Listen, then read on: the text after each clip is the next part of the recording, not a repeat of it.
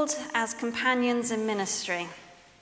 When I got this topic, I couldn't wait to unpack it, because I thought, as easily as it could be acknowledged, companions in ministry, that's nice, good idea, that. It could just as easily be ignored. Companions in ministry, yes, that's for someone else, not me. I'm not in the ministry. Wrong. Yes, you are. If you've been saved, we are all family. And the family business is proclaiming Jesus is Lord. Lord of all. We are here to share that love, that good news to everyone who needs it and everyone we meet.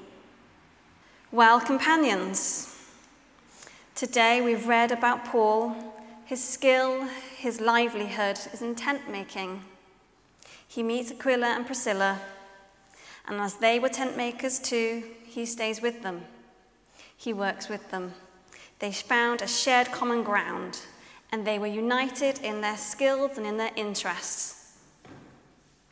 And through that, he used what he knew and was able to meet with the people and preach the gospel. And as it says, one night the Lord spoke to Paul in a vision. Do not be afraid, keep on speaking. Do not be silent, for I am with you. And we read on, he stayed. And when it was his time to leave, he left. And then when we read on, there's a line I like. It says, Paul traveled from place to place, strengthening all the disciples. That line I love. I'm going to say it again. Paul traveled from place to place, strengthening all the disciples. And that line I love. Strengthening. That's what you want, isn't it?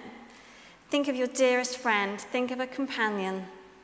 Someone who strengthens you, who loves you. That is what you want. So today I'm going to unpack the very title, the very theme, the very 3 points, so you know how long it's going to be. Called, companions, and ministry. Simples, hopefully.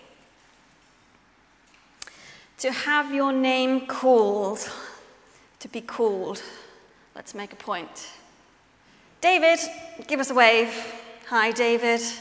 Can't ignore that, can you? I'm pretty loud. You okay? Good prayers earlier, well done. When you are called, you can't ignore it, unless you are my children.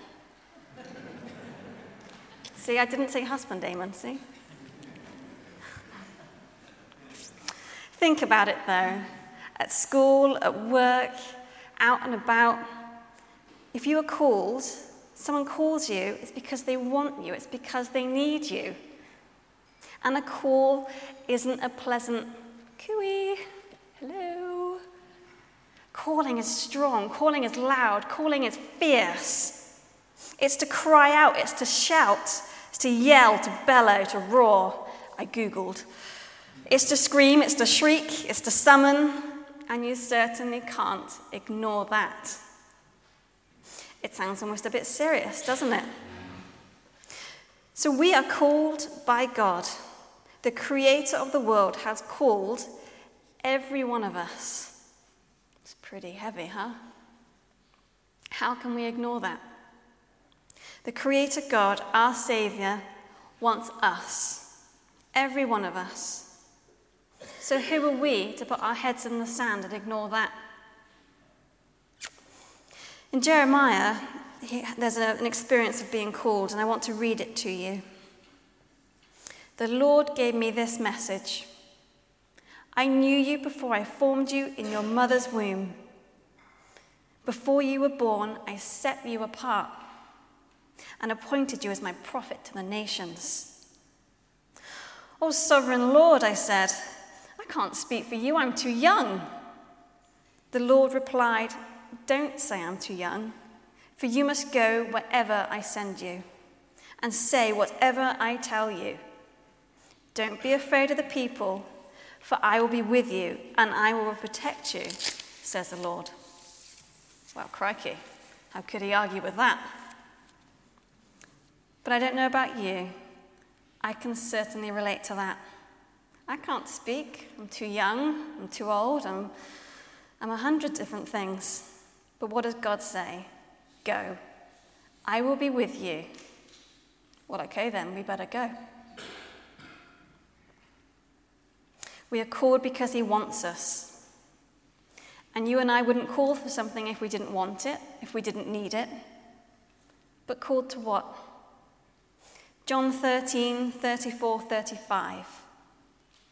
Let me give you a new command. Love one another in the same way I have loved you. This is how everyone will recognize that you are my disciples, when they see the love that you have for each other. We are called to serve God with what we have, with who we are. So if you're a tent maker like Paul, if you're old, if you're young, if you're black, if you're white, if you're quiet or you're loud like me, if you're happy or if you're sad, God will still use you. Isaiah 43 says, "Don't be afraid, I've redeemed you. I have called you by name. You are mine. When you're in over your head, I'll be there with you. When you're in rough waters, you will not go down. When you're between a rock and a hard place, it won't be a dead end.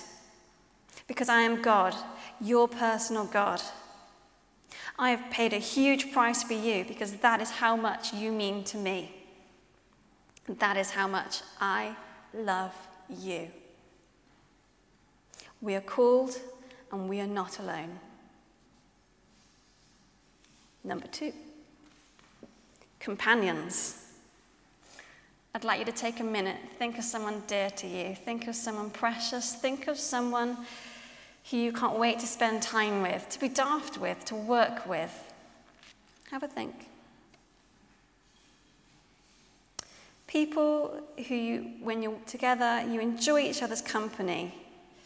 People, friends, loved ones who support you, who follow you with your ideas, who trust you, and likewise, you would support them. A companion is all of those things and more. Someone who encourages you, supports you, builds you up, tells you when you're wrong too. In Genesis, God says, it says, God made us for each other, to be fruitful and responsible. We have each other. And like in that video earlier, how cool is it that we are all alive on the same planet at the same time? We are born to make a difference, but it can be easy to get overwhelmed, feel like we can't do anything. But that is why we have each other. We have you, we have me. Together we can do anything. What a wise little fella, huh? And he's right. By yourself, you're unprotected. With a friend, you can face the worst. Can you round up a third? A 3-stranded rope isn't easily broken. The Bible tells us we need each other. There is strength in numbers, and we are called to serve together. Love one another in the same way I have loved you. This is how everyone will recognize you are my disciples, when they see the love you have for each other. Number 3, ministry. Now, I like this one. I think we can possibly glaze over this one the easiest. When we read the theme, companions in ministry, it's not like we're talking about the vicars and the ministers all being best friends and being each other's companions. Ministry is doing. Ministry is being active. It's being involved. To minister is to attend to the needs of someone, to provide, to care for. So, for example, any cog, any job, any person that helps, just on Sunday, anything you have done today, you have ministered. Any job you have done out of love, you have done because he loved you first. You have ministered. Anything you do during the week, any driving around for people, any shopping for people, any kindness, a thoughtful text, you have ministered because you have shared the love of God.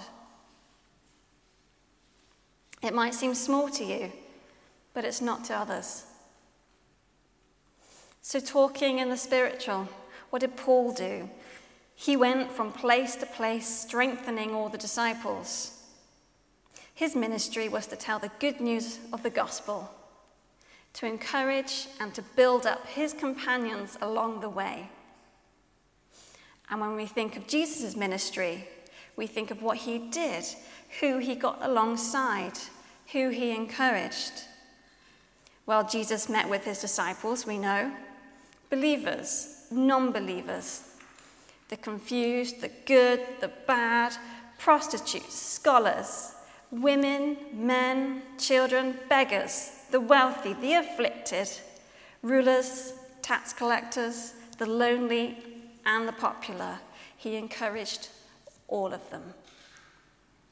So what is our ministry then? What is our calling? Firstly, you need to know Jesus as your Lord and Saviour. That's the first. And if you don't, and if you're not sure, get sure of it today. There's going to be prayer. Come and be prayed for. There are people that want to pray for you.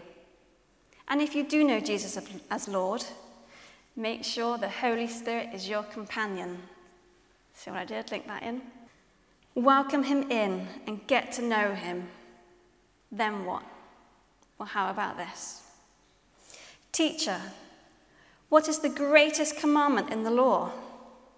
Jesus replied, love the Lord your God with all your heart and with all your soul and with your entire mind. This is the first and greatest commandment, and the second is like it. Love your neighbor as yourself. All the law and the prophets hang on these two commandments. And I'm going to say it again. Love one another in the same way I have loved you. This is how everyone will recognize you are my disciples, when they see the love you have for each other. We are called to be radical. We are called to be awesome. We are called to do things for nothing in return. So love one another. Know your companions. Support them. Encourage them. Build each other up. Follow God together. And together you're stronger. So the good news of the gospel.